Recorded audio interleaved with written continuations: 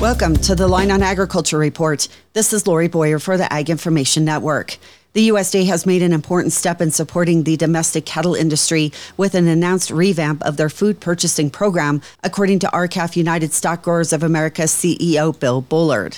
We've been asking them for 2 decades to use taxpayer money in order to help support our domestic supply chain for beef. And the way they could do that was for all the federal purchases by the U.S. Department of Agriculture, for example, like our school lunch program and other nutrition assistance programs, as well as for all Defense Department spending. If they would purchase beef that was exclusively produced in the United States of America, they would be an anchor customer, so to speak, for our U.S. cattle industry, and it would help to promote and bolster and strengthen our domestic supply chain for cattle. And so we were very pleased in mid-November when USDA announced that all of the purchases through the Agricultural Marketing Service of USDA will be meat from animals that had been born, raised, and slaughtered in the United States, exclusively American animals. Bullard adds that USDA purchases about $500 million of beef each year, and he says this will support country of origin labeling. And the other thing it does is it sends a signal to Congress that the born, raised, and slaughtered standard is the appropriate standard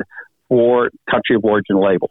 RCAF is in hopes that the USDA revamped food purchasing program changes go into effect immediately. For the Ag Information Network, I'm Lori Boyer.